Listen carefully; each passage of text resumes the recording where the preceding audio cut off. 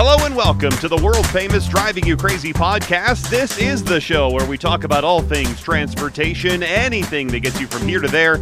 I am the traffic anchor and the transportation reporter for Denver 7 News, Jason Luber. And if you would like to be a part of the old show here, you can always give me a call on the listener hotline. That number 303-832-0217. And of course, you could always contact me on any of the contact links that are in the description of this fine program. And a rating would also be appreciated on whatever app or platform or whatever they call it you're listening to this on. In just a bit, I'm going to be speaking with somebody, again, that's going to make the show much more high-minded than I make it every time that I'm here. I'm going to be speaking with Dr. Patricia Mokhtarian, and she is a professor of civil and environmental engineering at Georgia Tech, and we're going to be talking about telecommuting, and really what telecommuting means to us now and in the future, as so many people are still staying home from work. I was playing in this charity golf tournament the other day, and I was with these two insurance guys, and they are back in the office, but they were telling me how most of the lower-level people all want to stay home, and they do not want to come back. They have no desire to come back, and now it's a wrestling match between the management who says, we have to watch you and do your work, between some managers that are saying that, and other managers saying, look, they're doing great. They're actually more productive than they were when they were here at the office. Why do we have to keep watching them every single second? Let them work from home. Let them work where they're happy. And so it's an interesting push and pull between employees and employers and where you're going to work. I've been back at the TV station for about a month now, and we have a second wave of people coming back to the station in another week, and then the third and final wave in another month. So it'll be interesting to see how that it affects our daily work life there at the TV station. But anyway, Dr. Mokhtarian has been studying telecommuting for longer than I've been studying transportation, and that's a long, long time. It'll be really interesting to hear how she thinks telecommuting is going to change, especially traffic patterns and commuting in general on our roads, and if work from home is sustainable. I'll be calling her here on Zoom in just a little bit, so that'll be coming up. But first, back on episode 200 of this very fine program, I talked with our ace reporter, Russell Haythorne, about the Employee Traffic Reduction Program. E-TRIP is what we like to call it. And it's here, the state of Colorado was looking at this program to require large employers and to incentivize transportation methods other than driving your own car. Now, the state last week came out and said that they would make the program voluntarily, and then 2 days later, they killed it altogether and ended any consideration of this proposal in any form. So it was first big news that they said, well, we're going to make this voluntary, and then it was even bigger news when they just 2 days later said, no thanks, we're not going to do this at all, it's over. And they said they decided to kill it after extensive outreach to the 4,600 businesses that could have been affected by such a rule. In other words, the businesses said, we can't absorb this kind of cost that's going to come with a program like this, and if you wouldn't mind, just back off a little bit. If we want to do it, we'll do it. If we don't want to do it, we won't do it, but just back off a little bit. And the state officials last summer began examining this creation of a program that would require employees with 100 or more workers working on site to make plans that would help reduce single occupancy vehicle use by employees by about 25% in a couple of years and by 40% by mid-2025. Now, it doesn't mean that a private employer can't make changes on their own. They just certainly can, and some will. But forcing a company to do it is I think what some companies were saying is overreach, and it's not going to happen. It's still a very relevant topic. You can go back and check out that episode number 200. It's in the link in the description of this show, and it's not. In my gut feeling says it's not dead yet, even though it's on hold for now. But it's going to be interesting to see what happens, and if it comes back in some other form or sense or whatever. I really started my radio traffic career a long time ago when I was working at 850 KOA radio here in Denver. And actually, our first traffic reports were really when I was doing the overnight news. And this is way before like traffic services and all that stuff that you hear on radio now.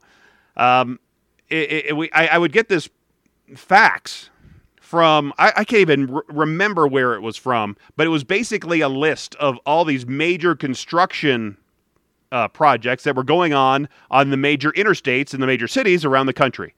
And overnight on 850 KOA, you can listen to that radio station because it's a 50,000 watt clear signal across America. You can listen to it all across America. I was on that Broncos trip when I drove an RV from Denver to Miami for that Miami Super Bowl for the Broncos, the last one for John Elway. And I'm not kidding, I was in right there on the border of Mississippi and Alabama. And I could hear the radio station at night as clear as if I was sitting in the studio. I mean, it's amazing.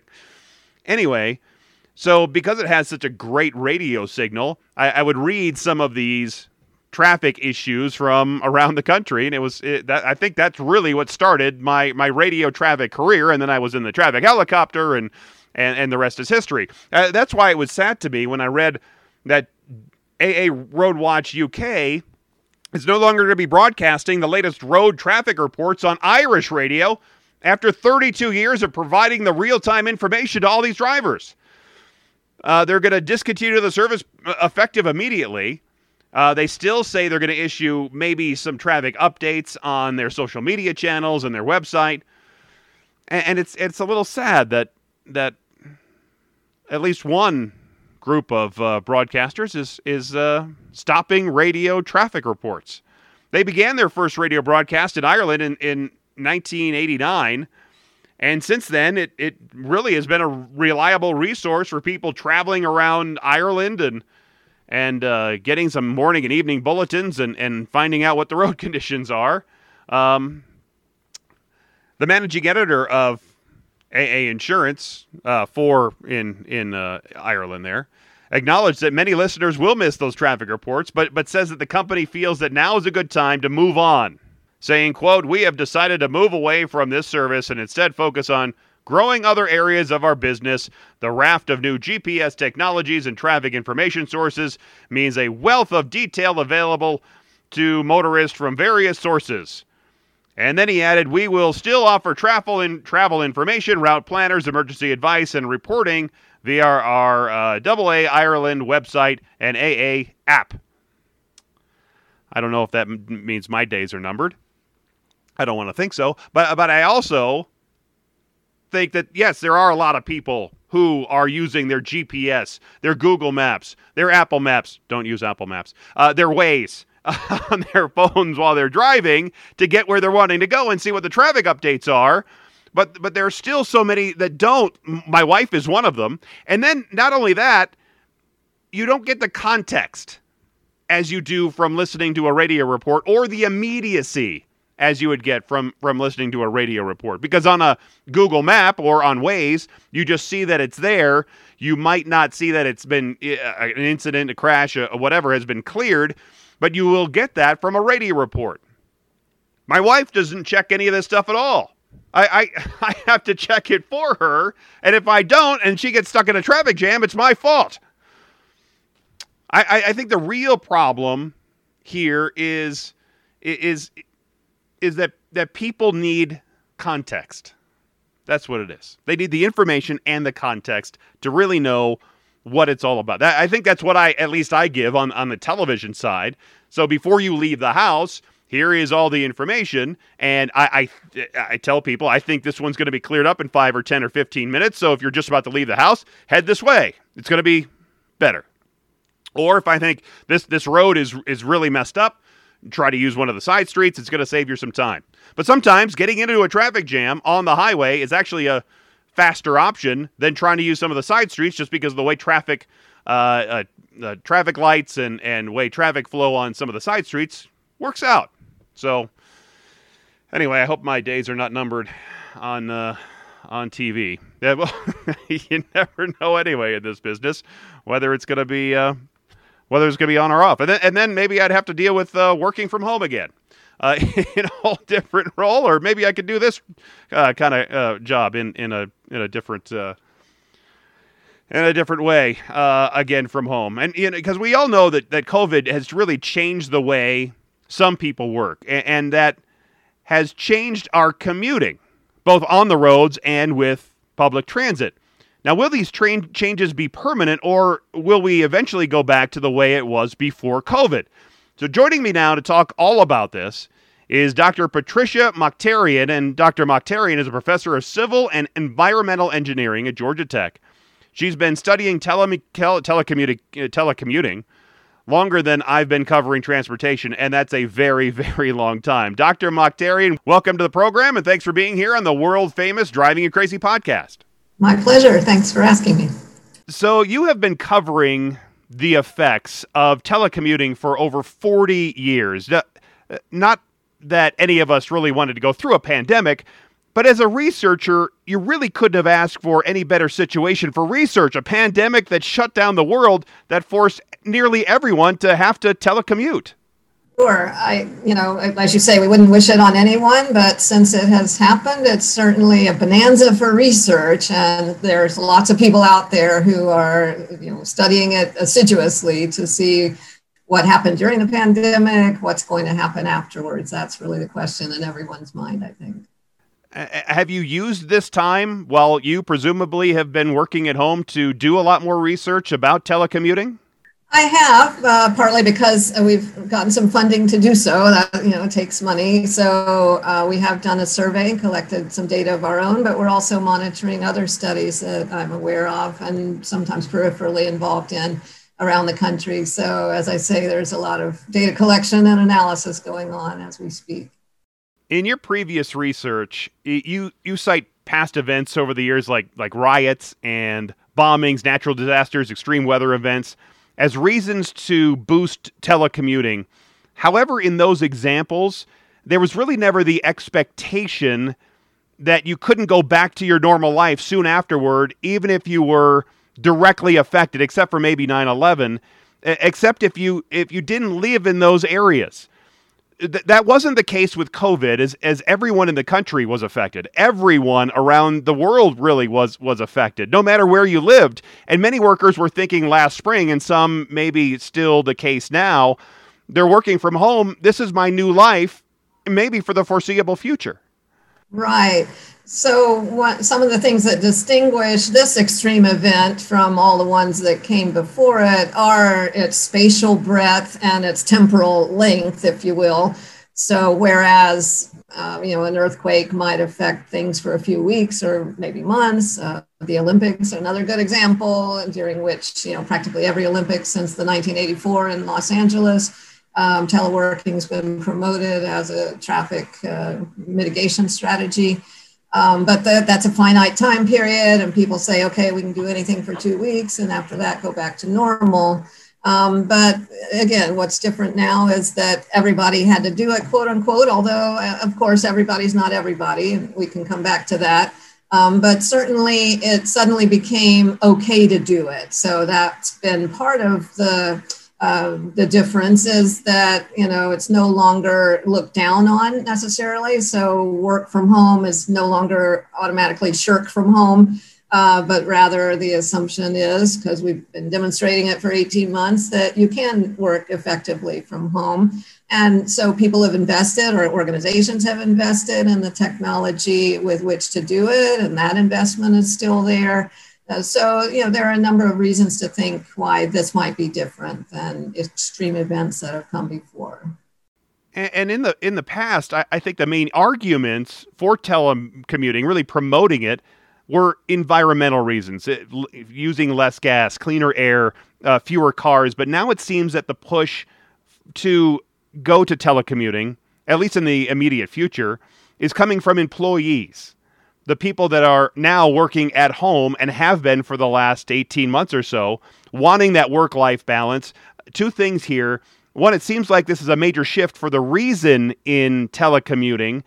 And do you see employees being maybe the major driver going forward to push telecommuting maybe in a larger aspect than we've seen in years past? Well, I think teleworking has always had kind of this three-pronged push, if you will, or motivations. I saw it as a win-win-win situation from the beginning, and most consultants and proponents of teleworking would say the same. Employees have always seen the benefits of it, and teleworking advocates were promoting the benefits for employers as well. So, there's a reason why it's continued to grow year after year. Many corporations have seen it in their best interest. The federal government's had a large program, many state governments, and so forth. And then obviously the societal interest in reducing traffic, congestion, improving air quality, emissions, et cetera. So again, it seems like a win-win-win. Why hasn't more of it gone on is a good question. I think now, again, it's been demonstrated over the past 18 months that it can work. So employees, I think, have a stronger bargaining position, because it's already been proven. And as we've all seen in the news, the job market might be a bit tighter than before. And so there's a bit more bargaining power again on the part of employees. So going forward, I think we'll see that being perhaps some more prominent drive than before, but it's always been there. I'm speaking with Dr. Patricia Mokhtarian, professor of civil and environmental engineering at Georgia Tech. We're talking about telecommuting and what it really means to us now and in the future. Interestingly enough, I was playing in a charity golf tournament the other day, and I was with these two managers who work for this large insurance company. And they said that they're back in the office. However, most of the lower level employees are still working from home, and there is a lot of pushback between management and employees. Management, some saying that they want to have the employees back because they have to keep an eye on them. And then there's other managers saying, look, they're doing great. They've actually been more productive over this last 18 months than they have been ever before. Let them do what they're doing. And the employees are saying, look, we're doing fine. I'm happy being home. So it looks like, as we were just talking, that there could be this push and pull between employees and employers and drive that telecommuting forward. That's exactly right. I think there will be a bit of a tug of war with managers saying, how will I know they're really working, even though 18 months of evidence might have demonstrated, but will that continue, and so forth. And employees saying, of course, we are working, we've been doing it that way. So I think there'll be this transition period with a lot of kind of churn, if you will, in what's allowed, what's expected, what's demanded, and we're going to settle into some kind of new equilibrium, but it's not clear where we're going to settle. I suspect that employees might not be able to end up doing it as much as they want to and think they should be able to effectively. I think managers are going to, realize the downsides of it from a organization effectiveness standpoint, and we've already seen some, very impactful decisions that everybody has to come back to the office or else, and so forth. So again, it'll be this back and forth. There's always going to be pros and cons, and I think the challenge is to try to find something that is reasonably optimal for everyone. One size is never going to fit all, and I think managers often kind of struggle with, I know Susie can do a good job teleworking, but I'm not so sure about Karen over here. And so how can I let Susie do it, but not Karen? And so those kinds of issues tend to rear their ugly heads before too long and end up sometimes damaging everyone's ability to do it. You made a prediction back in May of 2020 that the post-COVID levels of teleworking will slowly decrease as the pandemic ends, basically to pre-COVID levels. Do you still believe that, or do you see more telework in the future compared to a world that never saw the pandemic? If I ever said it would decrease entirely back to pre-COVID levels, although that has more or less historically been the pattern. But again, for all the reasons we've been discussing, I fully expected and still do expect the new equilibrium, if you will, to be higher than it was before the pandemic. The question in my mind has always been how much higher. So I do expect it to have dropped back, more than half of what it was at the peak. So, I'm trying to look at what's the difference between the pre-COVID amount and the peak during COVID as kind of that gain that we had during the pandemic. And where in that interval are we going to fall back to? Will we lose 80% of the gain, 50% of the gain, 10% of the gain? Current suggestions are we might keep more than half of it, but we're going to lose a big chunk of it. So that's really the issue for me. Yeah, this was a slide I saw. You did a talk, and it was on a YouTube video where you did a talk and then you took some questions, and it was a graph that showed a pretty sharp rise up and then a little, basically a ski slope down as your prediction of what it would be. Yeah, that was my probability distribution that was basically suggesting I think there's a much higher probability we'll end up near the pre-COVID end of the spectrum, but near is not at. And so I'm basically suggesting that, yeah, we'll lose a lot of the gain, but we'll still keep a lot of it as well. Let's tie this in to commuting, because a lot of people believe that telecommuting, at least in the past, one of the reasons for it was to get fewer people on the roads, keep fewer people from getting out of their house and keep them in their house rather, and get fewer people on the roads and thin out the traffic, increase the commute times, all the benefits of commuting with fewer people on the roads. You've looked at how telecommuting impacts traffic levels, and I find it interesting that even before the COVID shutdown, that work at home had increased to the point that it actually surpassed riding on transit. So is this going to be an issue where transit's really going to be affected, or more car drivers are going to be affected? Who's going to win or lose as we go forward with more people telecommuting? Right. And to clarify the statistic, those are census data or American Community Survey data on the journey to work. And the census basically asks, how did you usually get to work last week? And work from home is one of the options, together with driving alone, carpooling, transit, and so forth. So in 2019, the work from home share of commuting, if you will, as the usual commute mode, exceeded that of transit nationwide and probably in most metropolitan areas, except for the most transit rich. So that was kind of a shockwave for a lot of people. And I must say, one of the things that concerns me about the pandemic is what are the medium to longer term effects on transit going to be? Because certainly anecdotally, we've seen people move farther away from the central business district to probably lower density places with bigger houses that have home offices and therefore are probably less well served by transit. They may have bought a car because they were afraid to ride transit during the pandemic, and now that they've got a car, they're going to use it. And so I fear that there's going to be a semi-lasting hit on transit ridership that's going to take quite a while to recover, especially considering that the background trend in transit ridership has been a declining one for a number of years. So that is an issue. And when people do go back to work, even if it's not as frequent as before, but now it's in cars instead of on transit, the impact on transportation, on vehicle travel might be a wash or close to it. It's interesting to me when I see people on transit now. One, they still, because of the mask mandate, they still have to wear a mask on a train or a bus or an airplane, and we're seeing people get into fights in airports because of that. I haven't seen much of that on local transit, but it's still an issue for some people because they're not used to having their mask or using their mask when they're out and about on just a regular day-to-day basis.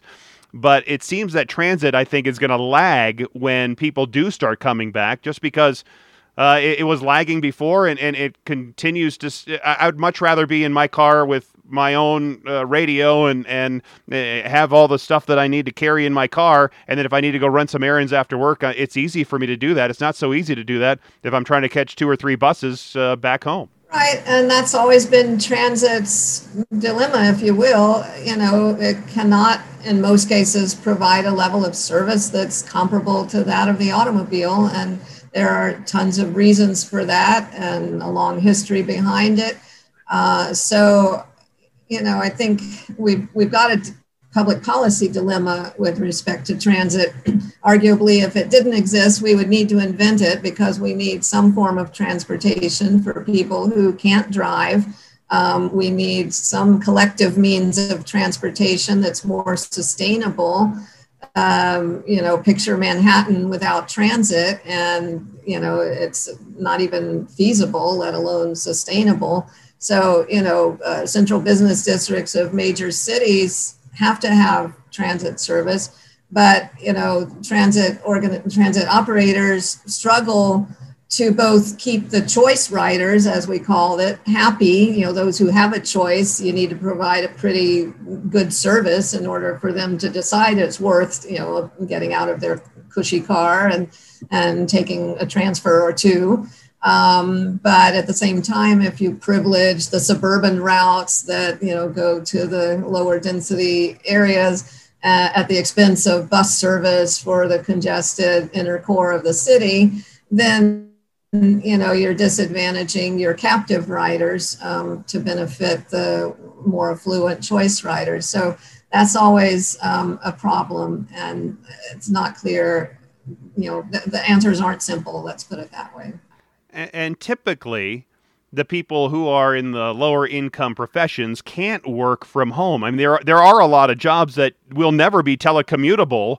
If I can make up that it's a word, a plumber or an electrician, they can't fix my pipes or my wires from their house. They have to come to me. There will be a lot of jobs that are service jobs that will never be telecommutable. And so there will always be the need, right, for transit and for people to be out there on the roads. Correct. And, you know, the plumber and electrician probably need their vehicle because they got a lot of stuff to cart around. But, you know, you have plenty of custodial workers or, you know, restaurant workers, hotel workers, etc. And you're absolutely right. I mean, and even, you know, healthcare workers, right, who may be fairly highly paid, but they still can't do their job from home. At least I wouldn't want my surgeon to be remote controlling the knife, the scalpel. So it can be done, but still. So yeah, and again, that's yet another reason that we need transit, is that not everyone can take advantage of what many of us have been able to do for the last 18 months. I'm joined by Dr. Patricia Mokhtarian. She's a professor of civil and environmental engineering at Georgia Tech. We're talking about telecommuting, what it means to your commute, what it means to my commute, and commuting in the future. And it's interesting, you touched on it a little bit, where people can work when they're telecommuting farther away from a city center. We've heard of extreme cases where people do extreme commuting, a couple hours each direction to a city center.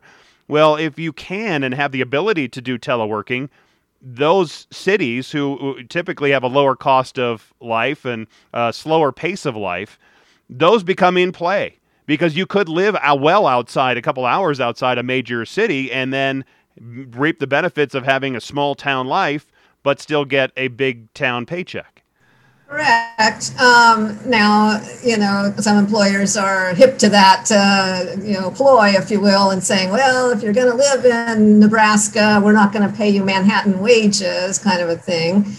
So, you know, the salary or, you know, the financial implications might not be as lucrative as hoped for or expected. And, you know, I think it may tend to be a niche still. I mean, it will probably continue to grow. And frankly, from a research standpoint, that's one area we don't know nearly enough about. I'm dying to have good data on how much of this extreme telecommuting is going on. How often do people actually make a commute who live, you know, seriously far from their workplace, quote unquote.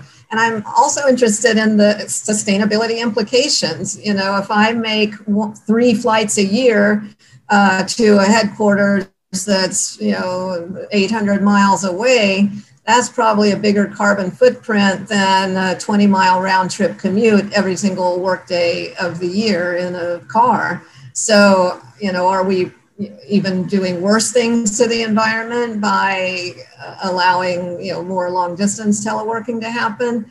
Could very well be on net.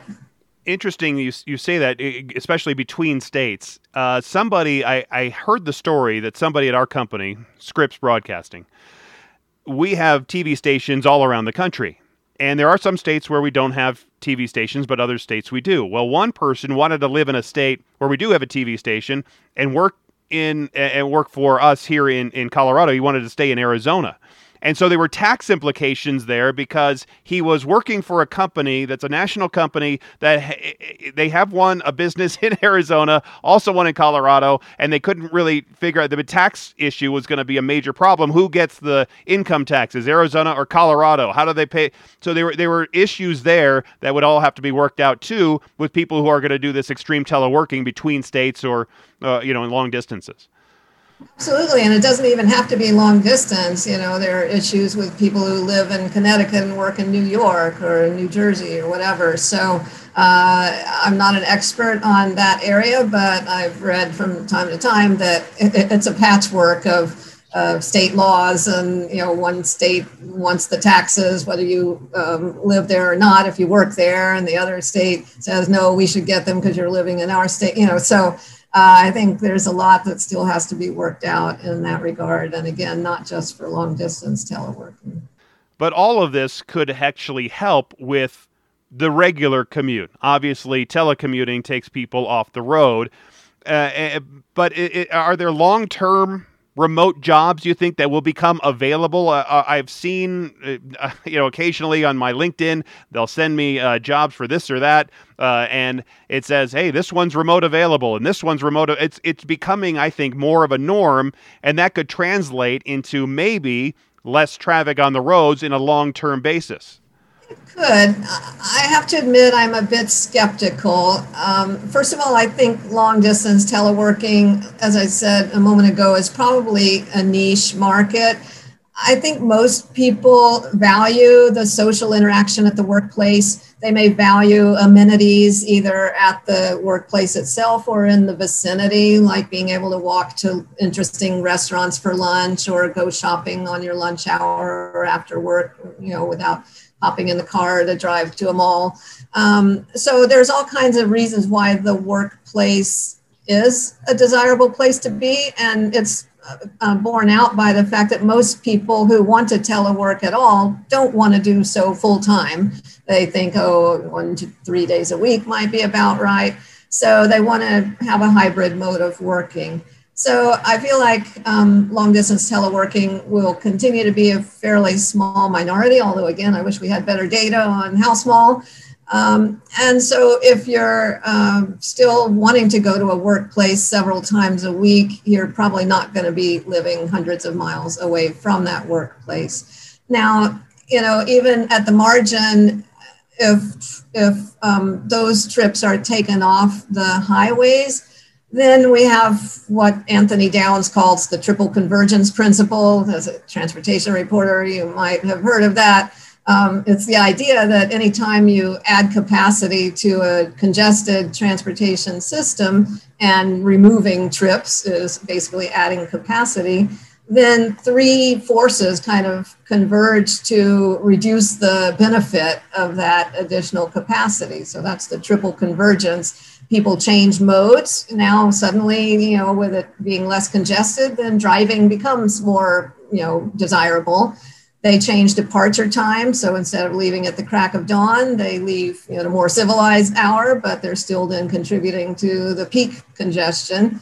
And they change routes. Instead of the longer route on surface streets, they go back to the freeway because now it's flowing more smoothly. So that it is quite common to end up with just as much congestion as before, only. Arguably, more people are traveling and getting a higher benefit out of it. So maybe total welfare is increased, if, as the economists like to say. But do we notice a decrease in congestion? No, we do not. So I'm pretty pessimistic about the medium to longer term impacts on congestion. I really don't see it. That, a year from now we'll be saying, yeah, so much better than it ever was before. People have a way of, and that's not even taking into account induced travel, so that if suddenly it is free flow at 3 o'clock in the afternoon on the area freeways, then people will suddenly have a lot more trips that they're willing to make because it's not going to take as long and be as arduous a trip as it used to be. I think congestion is a fact of life. It's been with us, documented since ancient Roman times. So it's hard to imagine that suddenly we'll solve that one. Whether you're in a chariot or a buggy or your car, you're gonna be with a lot of them, apparently. Indeed, yes.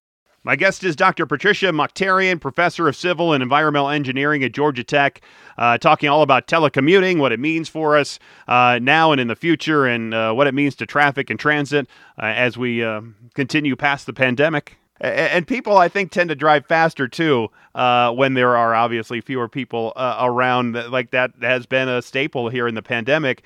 And also, interestingly enough, as I've been studying this during the last 18 months, the way the traffic has shifted, and we'll talk about the morning and afternoon commute in just a minute, but it really, traffic has shifted to the midday because people, it seems that we're getting stuff done in the morning and the afternoon, but the midday traffic from 9 or 10 o'clock to about 2 or 3 o'clock was much higher than it ever has been pre-COVID levels. And it's just been interesting to see how traffic patterns in that way and for the morning and afternoon commutes have really changed. They have. Now, again, I'm waiting to see what happens when schools go back to being in session. So I have a feeling that a lot of those patterns will revert to more traditional forms, if you will. And so, again, I think we'll see this period of equilibration and people checking what does work and learning this doesn't work. And, we may end up settling into pretty much a similar pattern to what we had. I wouldn't be surprised, let's put it that way. There's something, I call it the dinner time imperative. Schools get out at whatever, 3:30, maybe there's after school activities, but somebody's got to go home and fix dinner. Or else you're just starving and want dinner by 5, 6 o'clock. The morning, another thing we don't know as much about as I would like is partial day teleworking, where people say, oh yeah, I'll check email and do stuff at home in the morning and then go into the office at 10 or 11 or whatever. That may also become much more common than I believe it to be right now. On the other hand, some people may say, you know what, that's pretty disruptive. It's kind of like a transfer on a transit trip to kind of break up my train of thought and pack up and go in with an uncertain traffic condition at that time of day and then resume, my train of thought in the office. I'd just rather go in once at the beginning and get it over with and be able to, get some momentum for the rest of the day. So, all of these things are possible and may increase because of experimenting with them during the pandemic, but will they become the norm or really become as popular as you might think is still my question. I've always said that it will be tough to change that traditional morning and afternoon commute because, as you said, basically it's centered around schools. As a parent myself, you have to get your kids to school at a certain time, then you have to go to work, and then you're stopping by your favorite coffee place on your way to work, right? And then you have to pick up your kid from school in the afternoon and then fix dinner, as you were talking about. But you can have some commuters, if they're doing that partial telecommute, maybe coming in at a little bit of a later time after the traditional morning commute, or maybe a little bit before the traditional afternoon or after afternoon commute. You break up that traditional 8 to 5 or 9 to 6 work schedule, which will really loosen up when people can come and go from work, and that will change traffic patterns and commuting in a dramatic way. Absolutely. So again, I think it'll be really interesting to see how much of that happens, and I feel sure that it will. whether it'll be sustained over time, whether we'll be able to detect it, as opposed to other trips kind of springing up to fuel the peak again, are still open questions. But exciting times for researchers, that's for sure. Yeah, exactly. And as a researcher, maybe you're not into as much predicting the future as looking back as what has happened.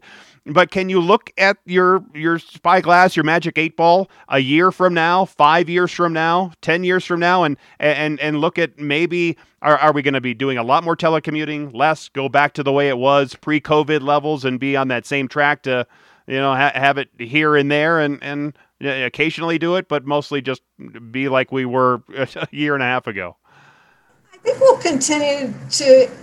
Well, I think it will continue to be higher than it was a year and a half ago. I think we'll have a quantum jump that may have been what the normal growth would have been like for another 10 or maybe even 20 years. So whether it will continue to increase beyond that quantum growth that the pandemic has brought us is something I'm not as sure about, because what I do feel pretty strongly about, based on those 4 decades, is that it's not for everyone, and that there are enough disadvantages to teleworking that it's never going to become the dominant way of working. And also, again, the people who cannot do it, as we've discussed before. So, it's almost built in to be a minority share of work occasions that will be teleworked.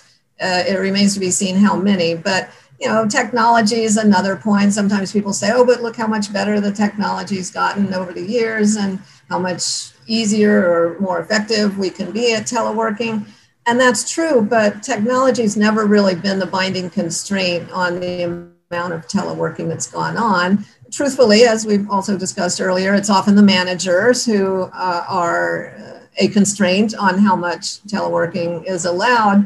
But that's not always because of managers being, obstructionist. There are often good reasons for that. And again, I think most of us can appreciate the value of serendipity and the hallway encounters, the socialization, as well as professional interactions that occur when you're physically present, that are simply much harder, if not impossible, to generate when everyone's remote.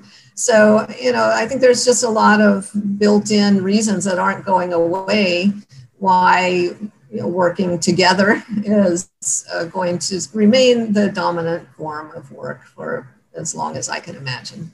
Like a mentorship. You can't really have a mentorship with somebody hanging out in my house. You have to be together, maybe in a common workplace. Right. Years ago we were saying, oh, it's those 60s-year-old white-haired manager types who don't know how to use a computer themselves. They're the ones holding it back. And once they retire and those digital natives move into management positions, then teleworking is really going to take off. And, that may be true to some extent, but one of the things that surprised me about the pandemic was the extent to which millennials and Gen Zs were less favorable toward teleworking than baby boomers and Gen Xers. And, for logical reasons, exactly what you just said, people who are lower on the career ladder and still need a bunch of mentoring and professional network development and so forth.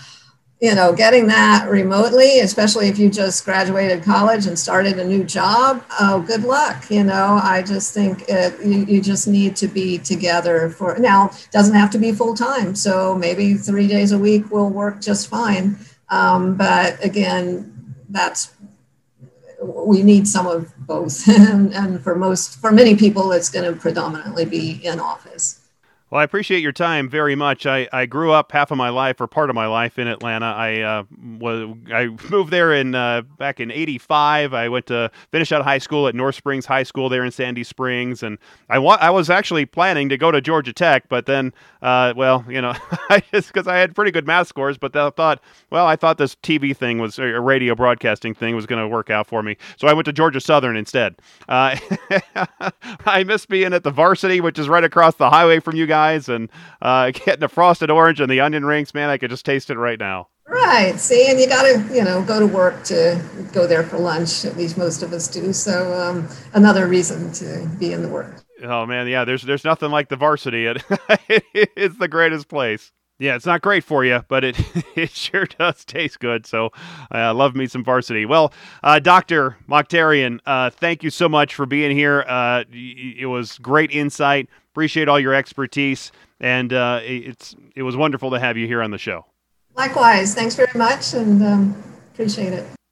No, thank you again, Dr. Mokhtarian. You can actually get her information and link to her and all their studies and all that stuff right here in the description of the show. Just go down to the description, and her link is right there. I think I should have been a researcher. Maybe there's still time. Maybe I can be one. Maybe that's what I would be if I'm not a TV traffic guy anymore.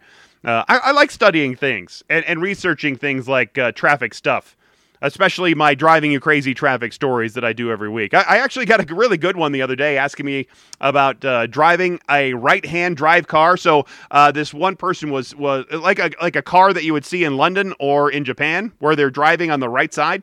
This person saw one in a local, one of the little towns here around Metro Denver. Someone driving a Range Rover that had the steering wheel on the right side was wondering if it was legal to drive it here. And the short answer is yes. And then I started doing some research about it, and I'll have all the details for you next time because it's pretty interesting. You can actually buy one. In part of my research, you can actually buy one right off the factory. You can actually order a car with the right-hand drive already ready for you to go. I don't know why you would do that, but if you want, hey, boom, you can do it. So I'll have all those details for you next time. Thanks again for being here. Thanks for listening. And until next time, I'm Jason Luber, the traffic guy. Be safe, and as always, happy motoring.